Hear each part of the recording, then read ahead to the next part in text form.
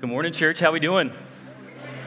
Feeling good. Some of us, we got an extra hour of sleep today because church is at 10. Some of us had to wake up an extra hour early, and so we might even be a little sleepy this morning. But if I hadn't had the chance to meet you, my name is Phil Carroll. I'm the student pastor here at Salem Chapel. Really excited about this opportunity. And if you have your Bible, you can turn to Revelation 2. We're going to be in verses 1 through 7 today. And if you've been around church or if you've been around maybe even Christian culture for a little while, this text might seem like a familiar one for you. But as I prepared, I really felt like, man, this was a week for us to kind of pause, to kind of take a step back, that we're coming off of summer, we're coming off of a Jireh series, and we're all about to launch into a new series, and we're about to launch into the busyness of fall, and really just give us this time to exhale and even evaluate the foundations of our lives and also our faith through Revelation 2, 1 through 7. So before I came to Winston-Salem about a year ago, me and my wife Lizzie, we lived in Asheville, and we had bought a house up there, and it was awesome. It was like the HGTV special that you might see on TV. It was like Chip and Joanna Gaines type of deal, where it was just a fixer-upper, right? It was awesome. We painted the walls, we redid a bathroom, we scraped the ceilings, and if you've ever done that, I'm telling you, don't ever do it. It's the worst thing you could possibly do is scrape the ceilings. But the best thing, and I guess the worst thing about this place, was that I got a killer deal on it, right? It was in like the height of COVID.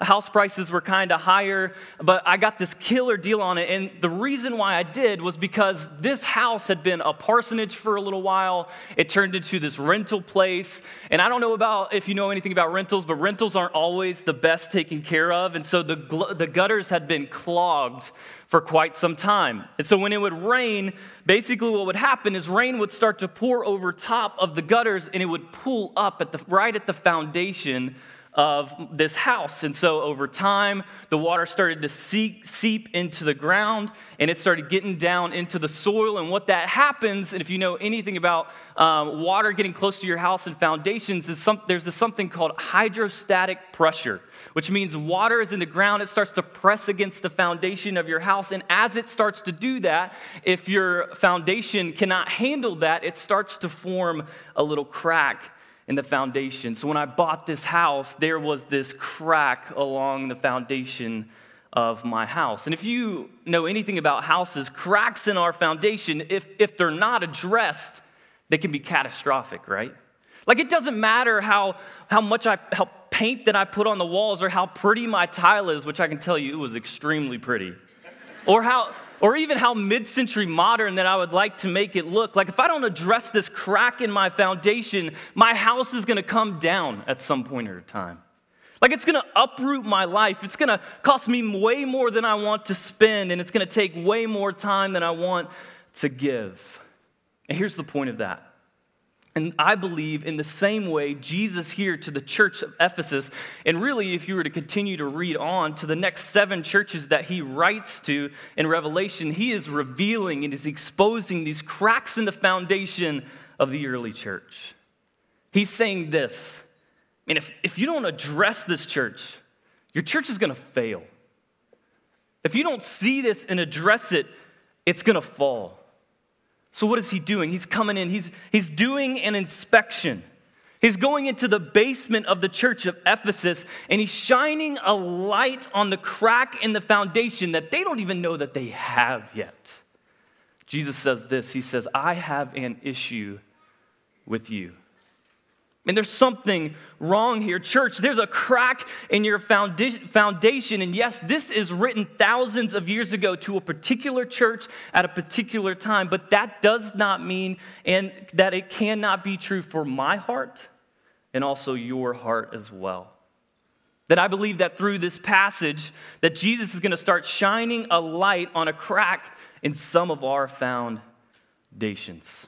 This is what he says to the church of Ephesus. If you have your Bible, read the passage. He says this, to the angel of the church in Ephesus, write the words of him who holds the 7 stars in his right hand, who walks among the 7 golden lampstands. I know your works and your toil, your patient endurance, and how you cannot bear with those who are evil, but you have tested those who call themselves apostles and are not, and you found them to be false.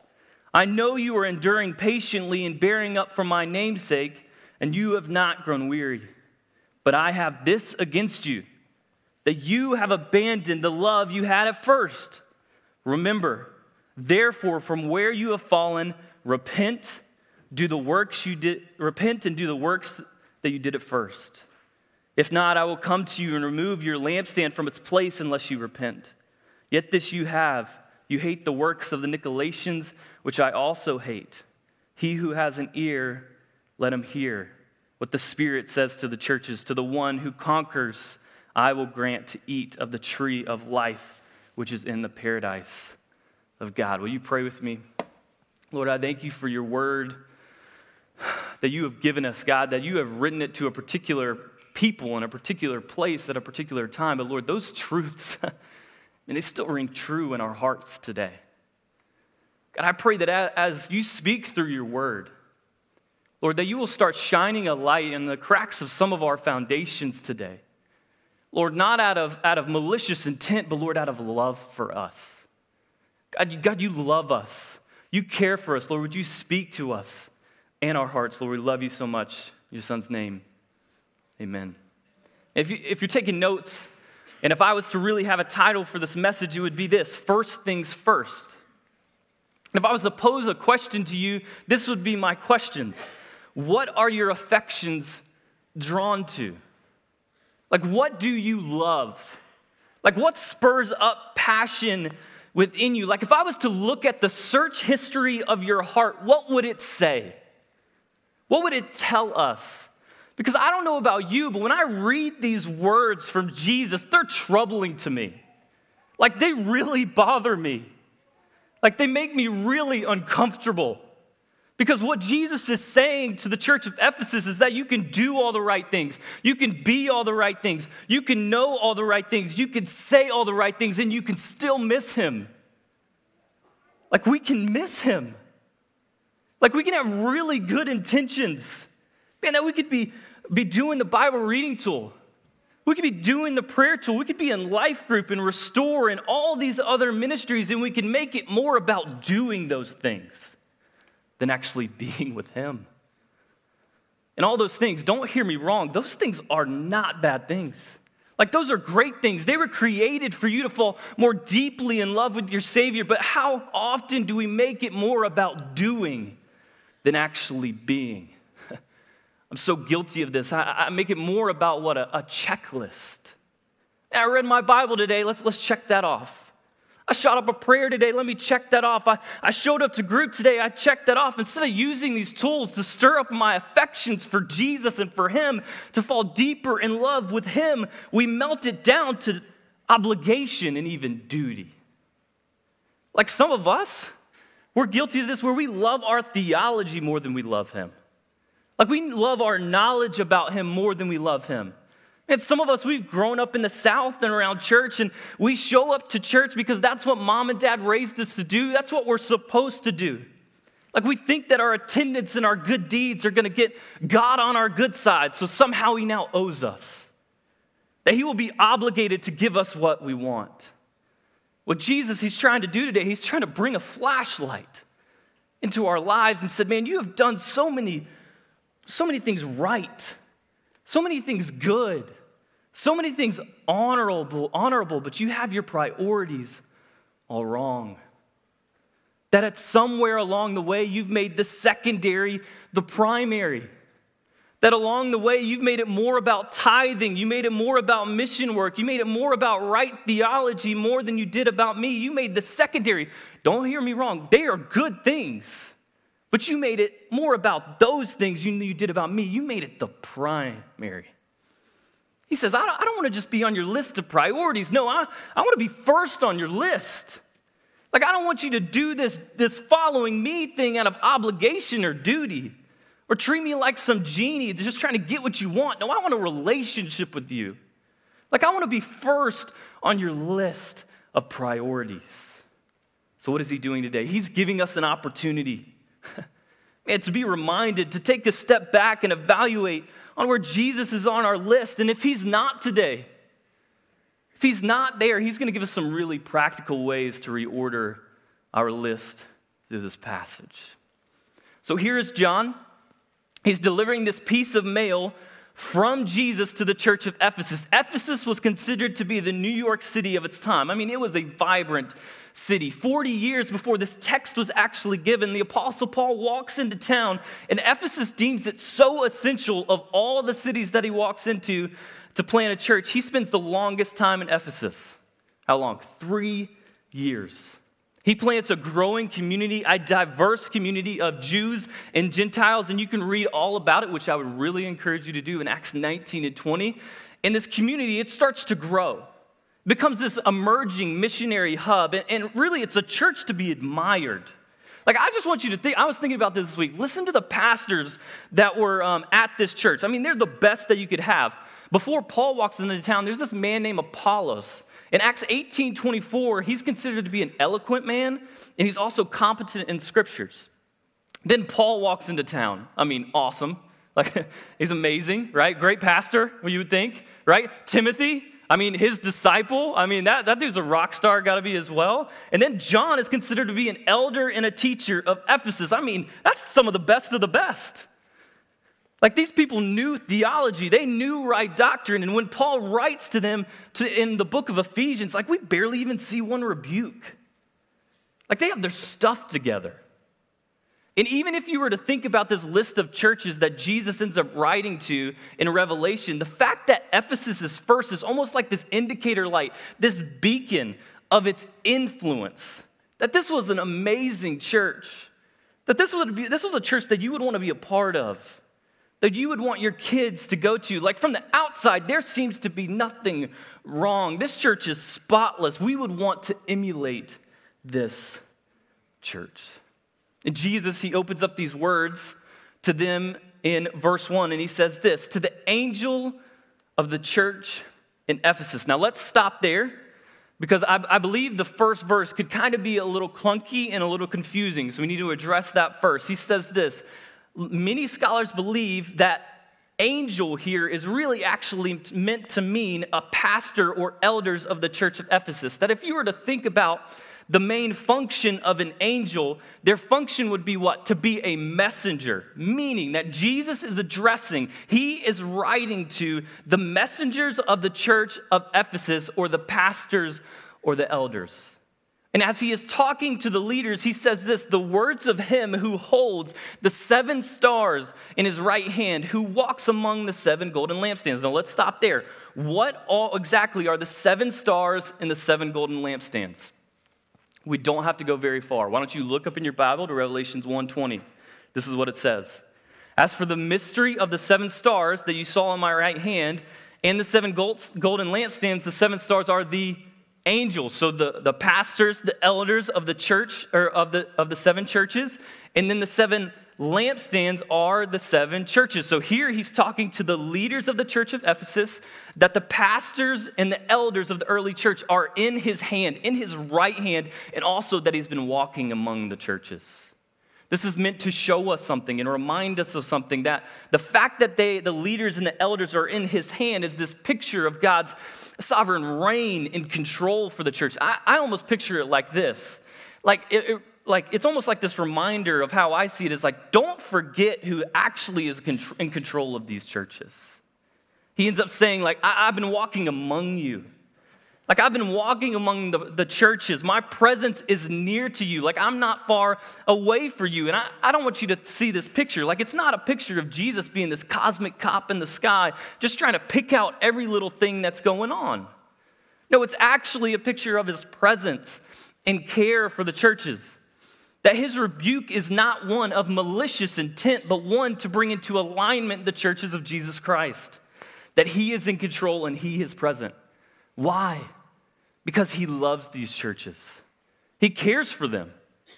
He died for these churches. That is his church. I kind of think of it like this way. When I was in elementary school, I kind of have to confess this, if I'm honest. It's 1st or 2nd grade. I can't really remember, but I pushed another little boy down on the playground. I know, not the best action to do, but if I remember quickly, he was talking to my crush, okay? Like, I had to take matters into my own hands. Like, I couldn't let that happen, all right? Like, I had to, hey, just watch out, right? And so obviously I push him, he falls to the ground, and I get in trouble, right? They call my parents aren't happy. They start to discipline me, they rebuke me, and dare I say in 2022, they spanked me. Don't worry, it was the 90s, okay? And then they made me apologize. But at the time, for me as this first grade kid, I'm like, man, this discipline thing's not fun. Like, I don't like this. Like, it's easy in the motions of being disciplined to be like, man, my parents don't love me, or they just want to harm me. Man, I don't like this discipline thing. But when you start to grow up, you start to understand something. That the fact that they disciplined me was actually a sign of their love for me. Parents, we know this. That they were showing love for me because they were trying to correct me. Because guess what? If I didn't learn that lesson then, man, I would have grown up, and when anything didn't go my way or made me angry, like, I would result in violence. It's like if I was out in the lobby, you made me angry, I'd just push you down, right? It's called assault. I'd probably go to prison, okay? Like, that's something I needed to learn. What's the point? Jesus here is showing his love for the church of Ephesus, and also his love for us through this rebuke. Some of us, man, we're already feeling some shame today, like, over this topic. And Jesus is saying, like, first and foremost, just listen. Listen to me. I love you. Like, I'm in control. I'm with you. And my rebuke, my correction, my discipline is to bring you back into right relationship with me. It's out of his love that he disciplines and rebukes. He starts to first address the church of Ephesus in the next couple verses by doing this. He kind of gives this little outline. If you start to look at this passage, he does this. He gives them a praise. He also gives them a rebuke, and then he corrects them. So he starts to praise them. He says this in verses 2 and 3.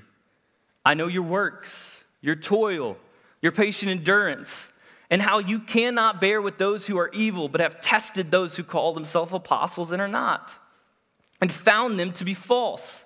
I know you are enduring patiently and bearing up for my name's sake, and you have not grown weary. Jesus here, he lists off 9 areas where he starts to applaud them. He says, man, great job. Like, home run. You're killing it. You did these awesome things. And I'm not going to cover all 9 today, because I really believe that these 9s kind of boil down to these 2 categories. They had right behavior, and they also had right beliefs. He says, I know your works. I've seen your works. Those are those things that are evident about you. You have right behavior. He says your toil.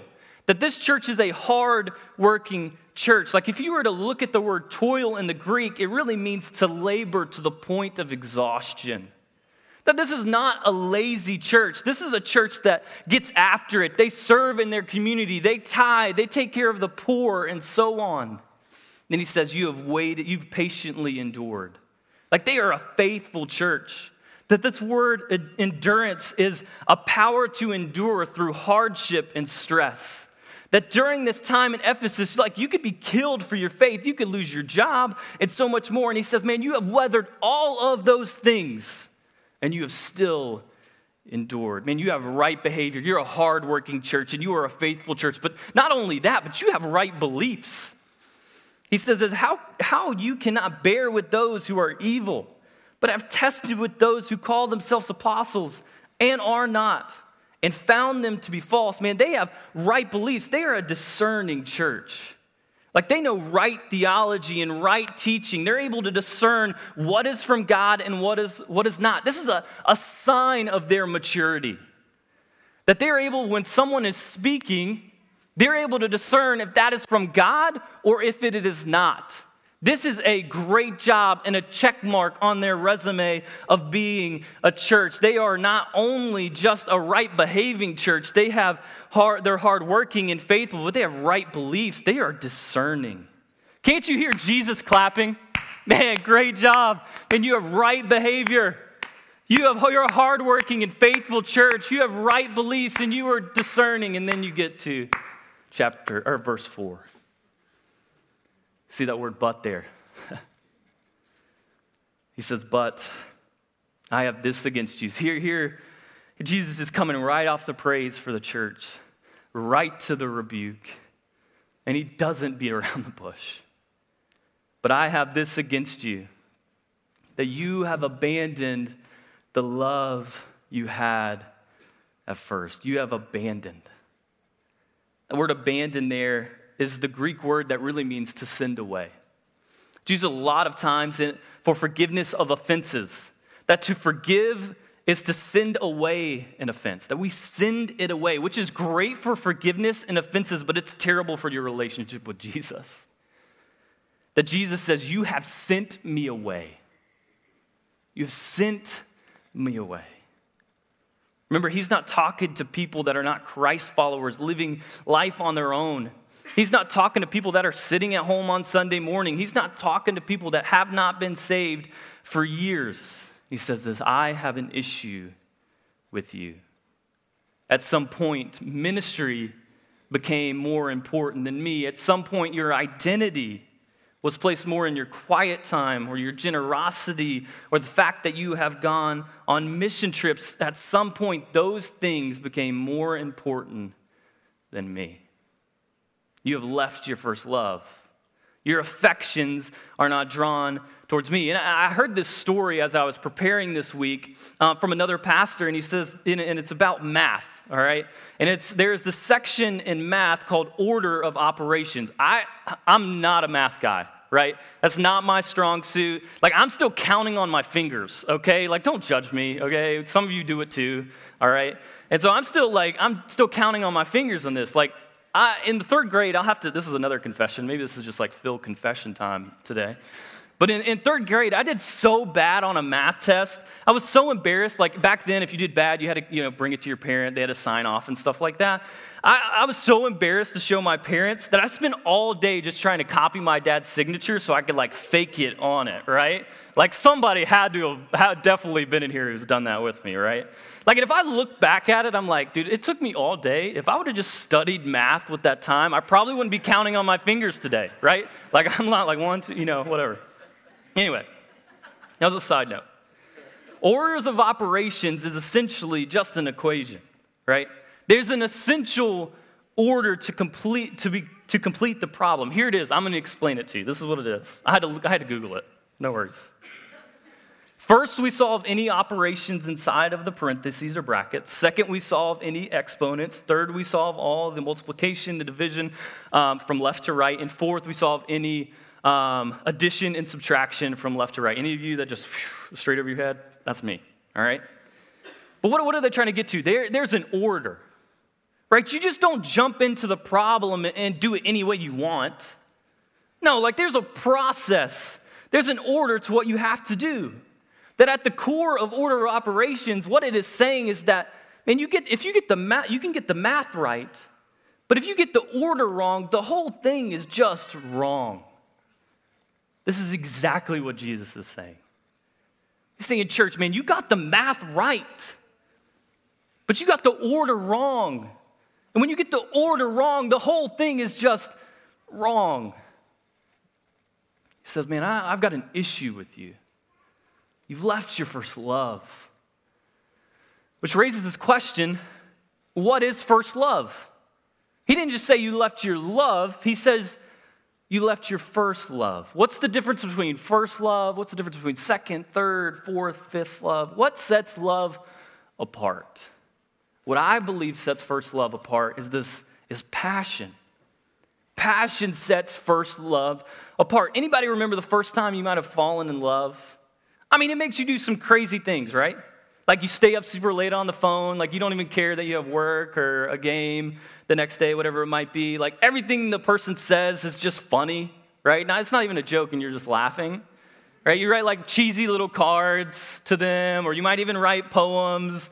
Like I've seen some of the most macho guys in the world that I know, and like when they meet their first love, they turn into like teddy bears, right? They're just like melting like as a puddle writing poems. Like I didn't even know you liked poems, dude.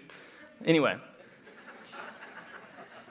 When I first met Lizzie, I knew that I was in love, I ended up making this like 15-minute video of all the different memories that showing that I loved her. right? Like I wanted to be with her. It took hours to learn this software and put all the clips into order. It's just crazy what first love actually makes you do. Like there's just passion and you do things that you just normally wouldn't do, or you think that is just weird, right?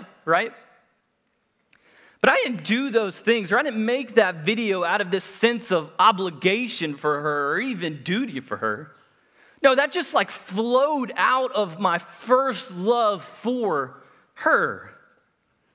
That my actions followed my affections. That this is exactly what Jesus desires for us. That Jesus desires for our actions for him to flow out of our affections for him. That doing stuff for God should never take the place with actually being with God. That the stuff I do for him should flow out of this first love, passion for him, not as an obligation. And this is the simple message of our text. That any time that Jesus is not first love in our lives, this is basically what we melt it down to. Hey, Jesus, why don't you come look at my record? Come look at what all I've done. I've tithed right.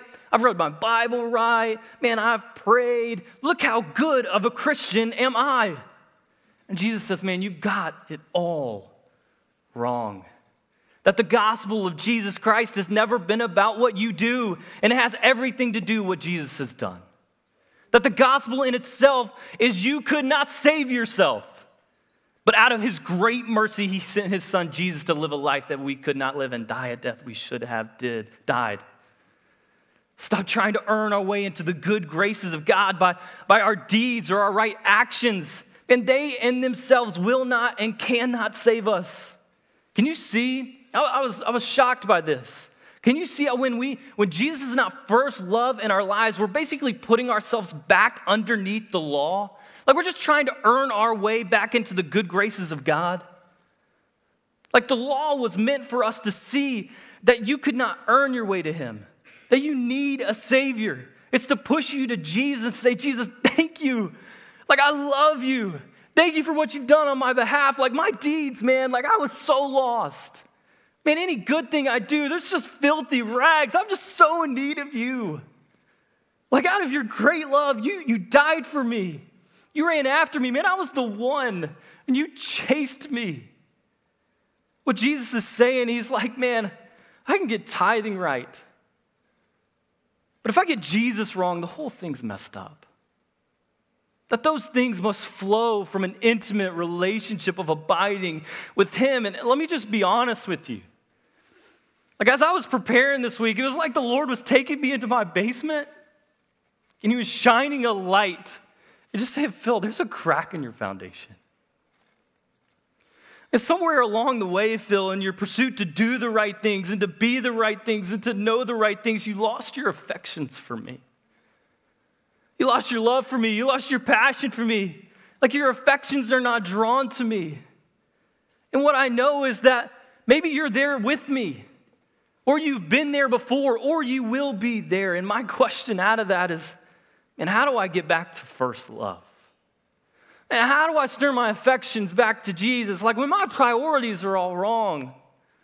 And when I put good things in front of him, when I think that my good deeds would somehow make God love me more. What do I do? How do I get them back into order? And this is why I love this passage, because it literally just lays it out in front of us. He says this in verse 5. He says, remember therefore where you have fallen. Repent and do the works you did at first. He's saying, Phil, when you're in this place where you love ministry more than you love me, Phil, when you love your marriage more than you love me, when you love your finances more than you love me, he says to do these three things.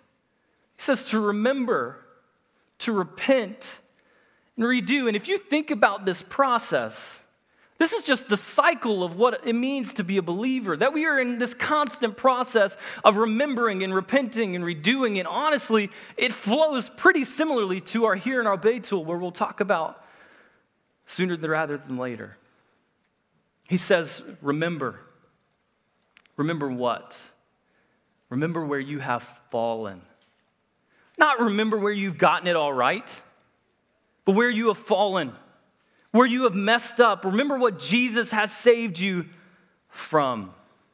There's this story of the church in Ephesus in Acts 19, 18 through 20 that talks about believers were out of fear and really this conviction, started coming forward. They started confessing and divulging their practices.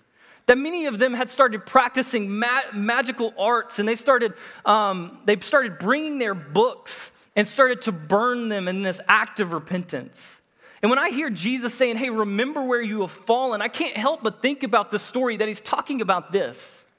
That Jesus wants the church of Ephesus to remember where he has saved them from. He's like, don't you remember? Like, I know you're all polished now, like with right beliefs and right behavior, but I want you to remember when you didn't have everything together. Like, I want you to remember the first time that you experienced the grace of God in your life. Like, I want you to remember the sin that you were in and the pit that you were in and how you were feeling. Like, I want you to remember Romans 5:16. That while we were still weak, at the right time, Christ died for us. Isn't that why we take communion in the first place? Like, we remember that it wasn't about me. That it was all about Jesus. And I was in a pit and I couldn't get myself out, but Jesus reached his hand down and pulled me out of the pit. I remember. Why do we remember? Because it stirs up my affections for him. Like when I think about how God saved my life at age 16, what I was doing, who I was around, I start thinking about, I was an enemy of him. And he saw me far off and he says, Phil, I'm going to die for you. I'm going to pick you up out of your pit, and I'm going to give you a new right standing with me. And you're spotless now. Because I have made you clean, not by anything that you have done. And when I remember that, when I start to stand on that, I can't help but be like, Jesus, I love you. Like, it's just crazy. Like, I don't even know. Like, Lord, I love you. I can't believe that you saw me in that. And you still love me and you still died for me. Church, do you remember? The first time that the creator of the universe sent his son to die for you? How did that hit you? How did that impact you? He's calling us to remember today. So take a pause and just think, to remember his love and his faithfulness, that while I was a sinner, he died for me. That stirs up my affections. Like, Lord, I don't even know what to do with this. This is so amazing. I can't even believe it. Lord, thank you. Oh, this is amazing. And then he says this. He says, I want you to remember, but I want you to repent. Now, the last time, and this is really interesting if you start to think about it, like the last time that I checked on repentance, the idea of repentance was really this. I was going one direction, and I needed to change course. So really, I needed to change my mind. That the last time that I checked, the only thing that we repent about in the Bible is sin. In essence, what Jesus is saying is that if he is not first in our lives, it's sin. He's saying, I'm not trying to be on the list. I want to be first on the list. And here's the thing right here. Listen, if I am not first, you have built an idol in your heart. And an idol, if you don't know what an idol is, it's anything, even a good thing, that has replaced him as first in our lives. We built an idol, a throne, to something else or someone else other than him. Tim Keller says that, we have to be careful of the idols that ambush us. I love that language.